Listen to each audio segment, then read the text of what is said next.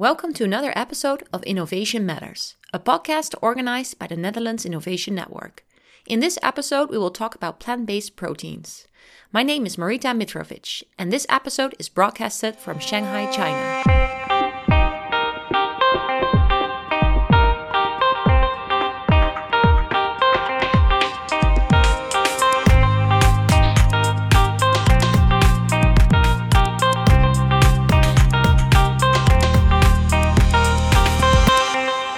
China consumes 28% of the world's meat, twice as much as the US. The US already has advanced available products such as Beyond Sausage and the Impossible Burger. In China, a variety of mock meat products have long been available because of the country's Buddhist roots. Buddhists eat a partially or fully vegetarian diet. However, this industry has not yet begun producing the so-called 2.0 plant-based meats, products that are attractive not only to vegetarians but also to meat eaters. I will talk with Doris Lee of GFIC, which is the independent partner organization of the Good Food Institute Asia Pacific, that is focused on accelerating the alternative protein revolution in mainland China. We will talk about Chinese consumers and their habits, the main Chinese suppliers in the alternative protein industry, and future developments. Welcome, Doris Lee, and thank you for your time. Would you be so kind to start with a brief introduction about yourself? Sure. Thank you for your invitation. So I'm Doris Lee. I'm the general manager of GFI Consultancy. We are a local company in China that focuses on promoting sustainable and alternative protein sources locally in China. So I have a personal background in promoting sustainable foods, including plant-based foods for over 8 years in Hong Kong and Berlin. And now I'm focusing on promoting sustainable source of protein in mainland China at my current company. So what exactly do we do? So we are the strategic partner of an international alternative protein think tank, the Good Food Institute. And our work includes supporting scientists, startups, corporates, and other stakeholders in the alternative protein industry, covering plant-based, cultivated, and fermentation. We create curated resources for the industry, and we distribute content, including technical papers, industry reports, and other resources for the interested entrepreneurs and young researchers that want to go into the field. So you are promoting sustainable foods in China. And for this, you cooperate with startups and corporates. So what does your support exactly consist of? Sure. Let me explain the rationale behind the work we're doing. So I just mentioned that we support scientists, startup, corporates in the alternative protein industry. So by saying that, what we mean is that the alternative protein industry is still very young in China. So we think that the first thing we actually need to do is to connect the dots and to build up an ecosystem. So then each stakeholder can connect to each other and then kind of build up the momentum of accelerating the whole development of the industry.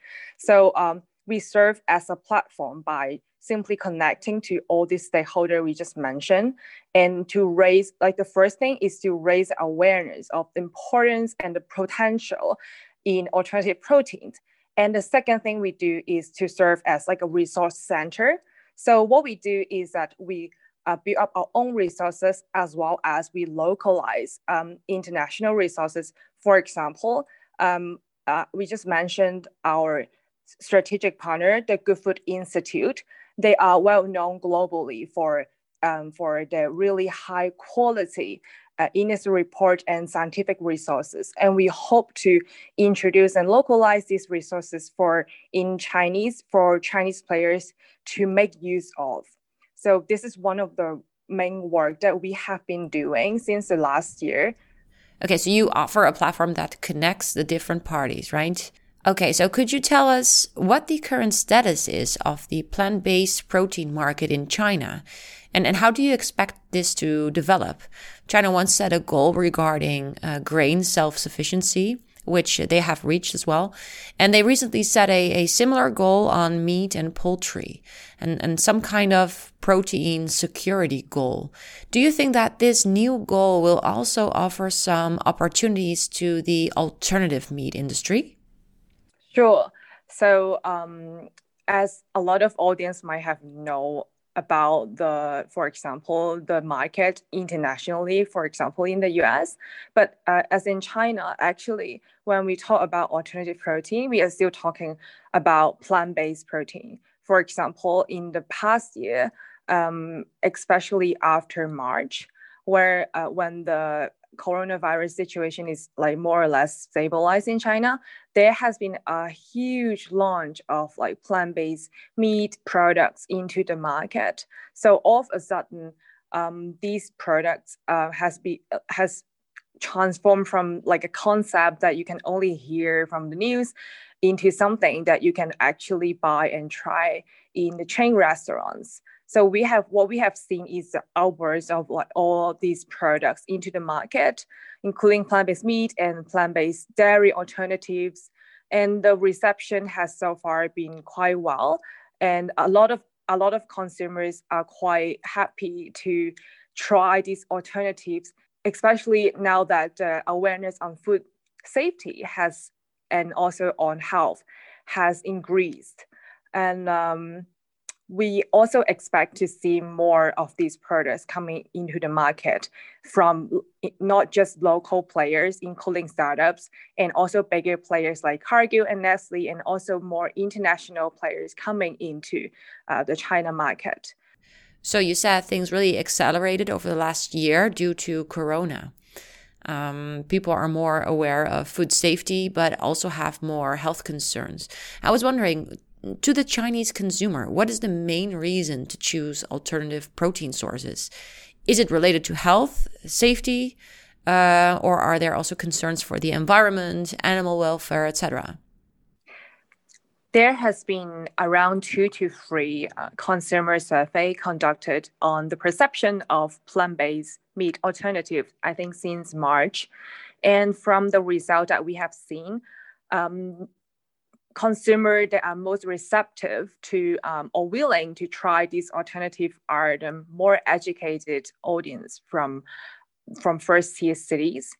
And they are mostly driven by health reason or by for example, low fat or fitness reason that they can benefit from consuming this plant-based alternative to the conventional animal product equivalent.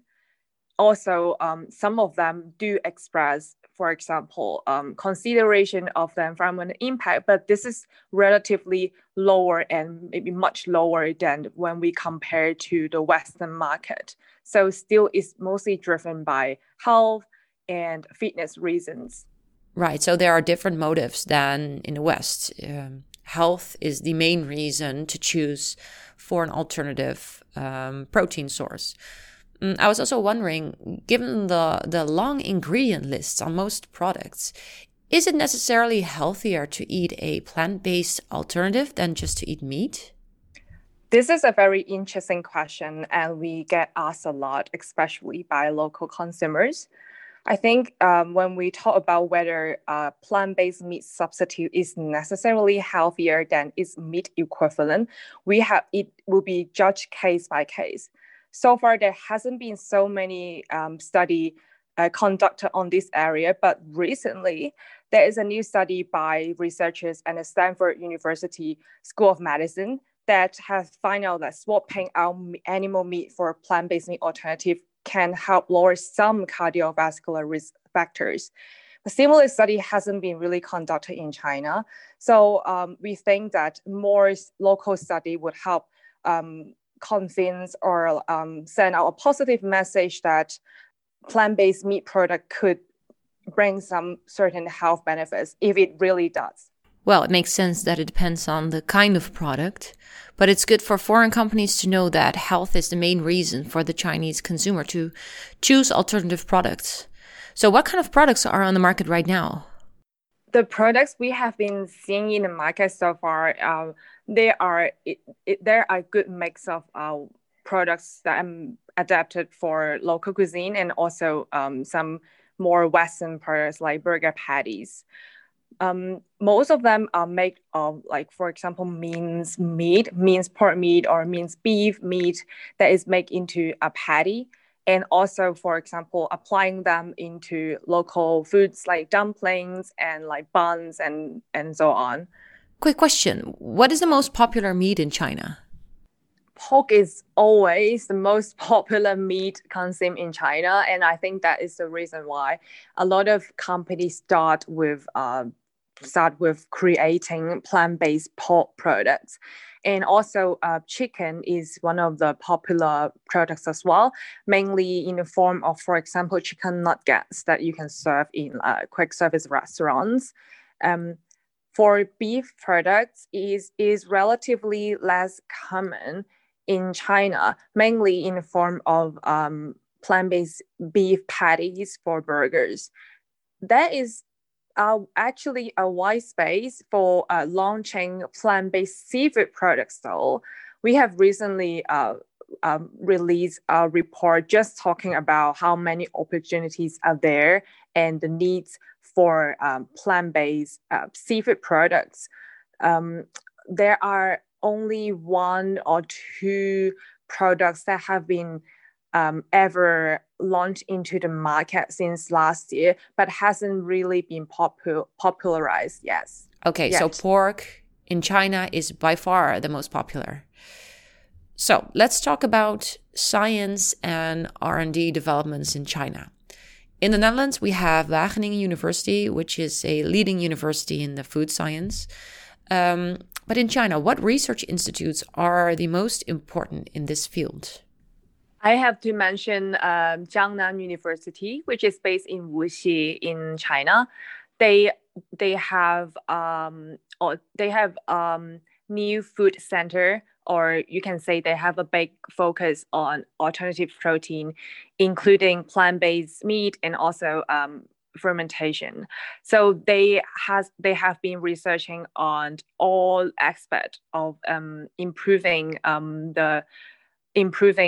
functionalities of plant-based meat and looking at how to use microbial fermentation in alternative proteins. Microbial fermentation is something I read quite often lately. How does it work exactly? And can you explain a little bit more how fermentation can increase the quality of the product? Because I believe that is how it's used, right? Sure. I'm not a scientist, but I try my best to explain it in plain words. So, as you said, fermentation is gaining a lot of attention lately, and the Good Food Institute is one of the leaders that have been advocating for more awareness into this area. So fermentation can be used as a technology to either produce product itself. For example, they have been using also fermentation to create products from sources like algae instead of plant sources like soy or peats. Or fermentation can be used as a technique to produce specialty ingredients. For example, if I think a lot of you might be aware of Impossible Burgers. They do have the appearance of the bloodiness of meat, because they have been using a special ingredient called heme. So it's also being produced through precision fermentation.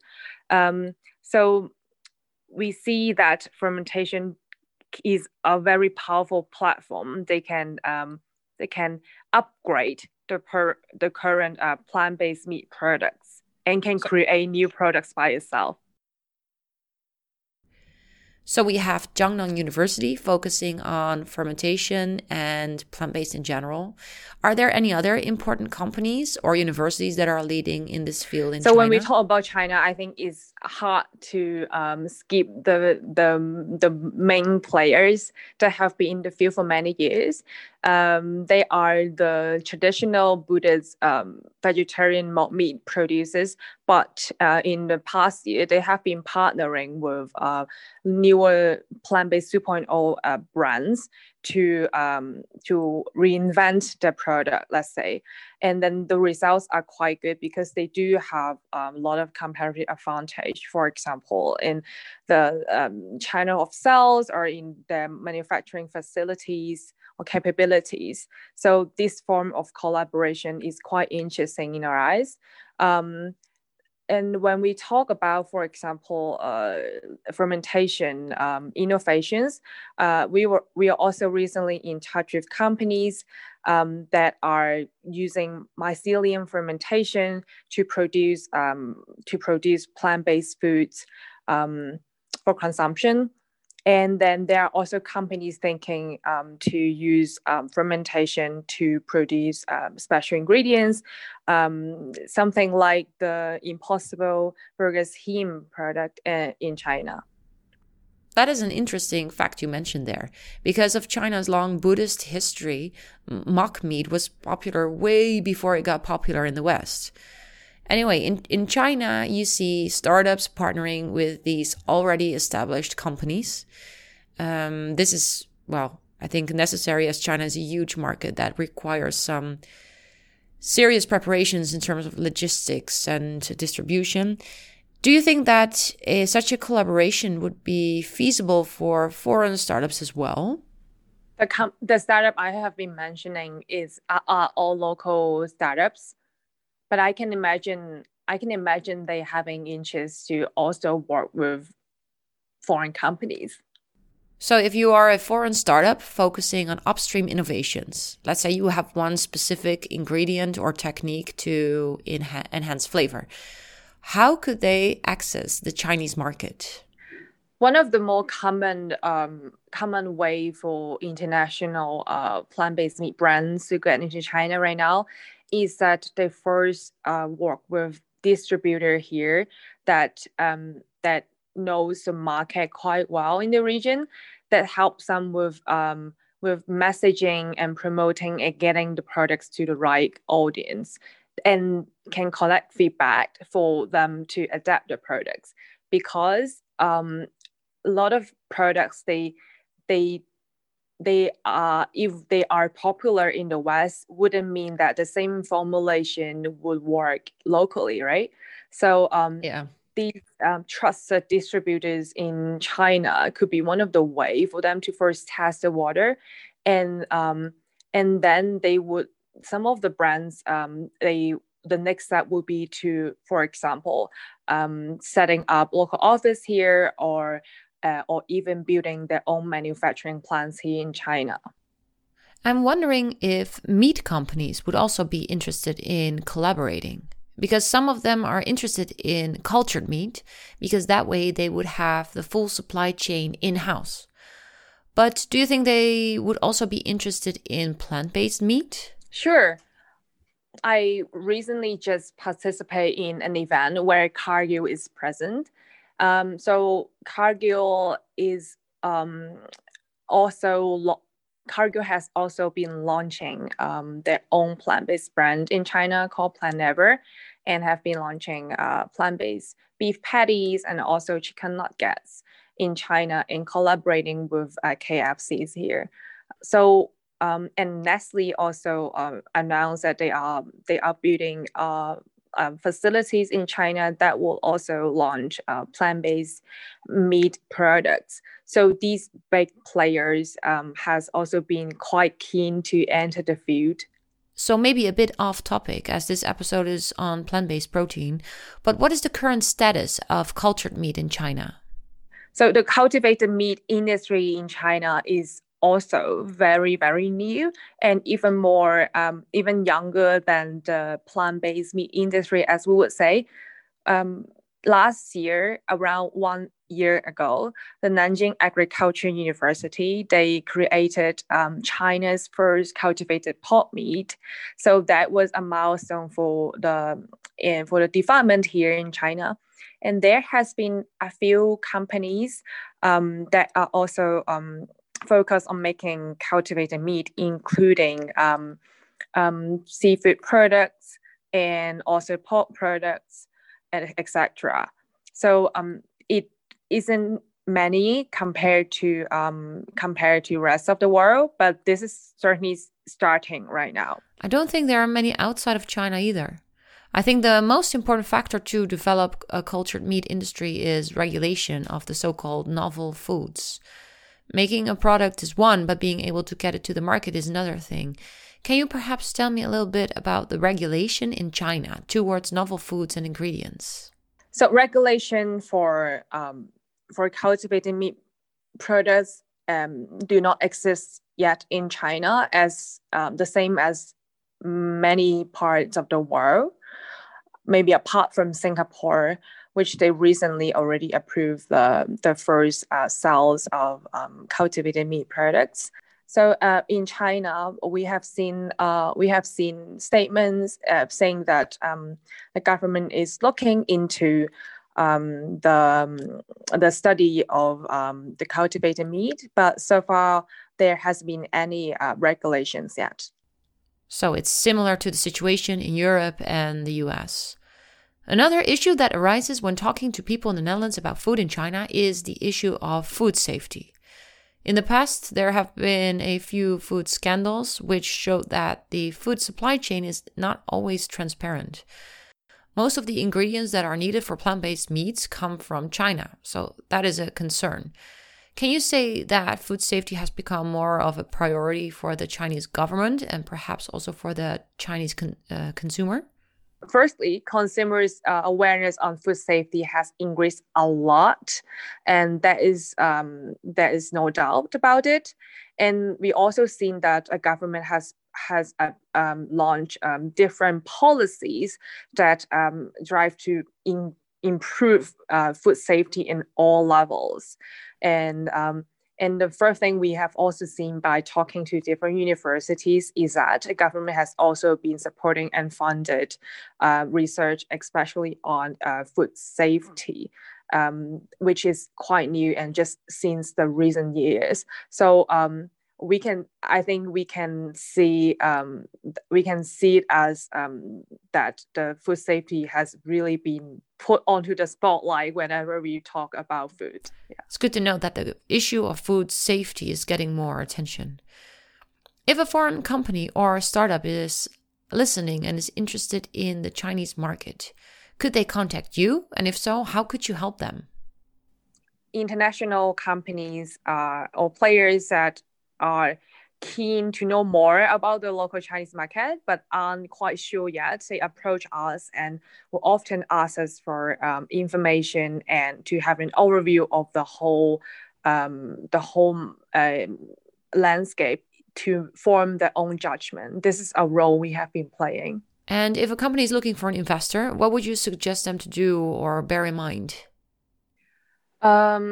So when we talk about investment in China, we see more new faces every time we go to events, and we got approached by new local investors that ask us for some information about the investment opportunities in alternative protein food. But one thing that we think is quite important to highlight is whether the funders are willing to invest in companies that would put a big focus on R&D and innovation instead of promising to have a short financial return terms, because we think this is crucial for companies to be able to have this flexibility, or that can afford really making good quality products instead of rushing to the market. Right. Funding innovation is a long-term commitment, and an investor should not be focused on short-term revenues only. In order to wrap up this conversation, is there anything you feel that needs to be added? So I know many companies see China as a massive consumer market, which is right. But then apart from being a massive consumer market, and also actually China is a big manufacturing hub, for example, for soy protein isolate, which is a main ingredient for a lot of plant-based meat out there. And apart from these two, China do have its own a comparative advantage when it comes to R&D as well. For example, in biotech, including cultivated meat and fermentation. And it's a fact that maybe the local industry has started relatively later than, for example, the West in building up its industry. But then the local, the foundational research here, and also an efficient system when it comes to policies would all accelerate China's role in also being one of the leading R&D player in the whole alternative protein field. I agree. China is more than just a big consumer market or the world's factory. China has made considerable progress in realizing innovation-based growth.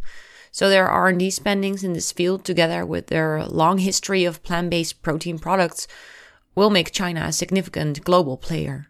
Thank you, Doris. Thank you for your time and sharing your knowledge on the topic. This is it for now, but more episodes on this topic will follow. Cool. Thank you so much. Yeah, it's great. Thank you, Doris Lee, General Manager of GFIC in China. Thank you, Marita. Thank you at home for listening.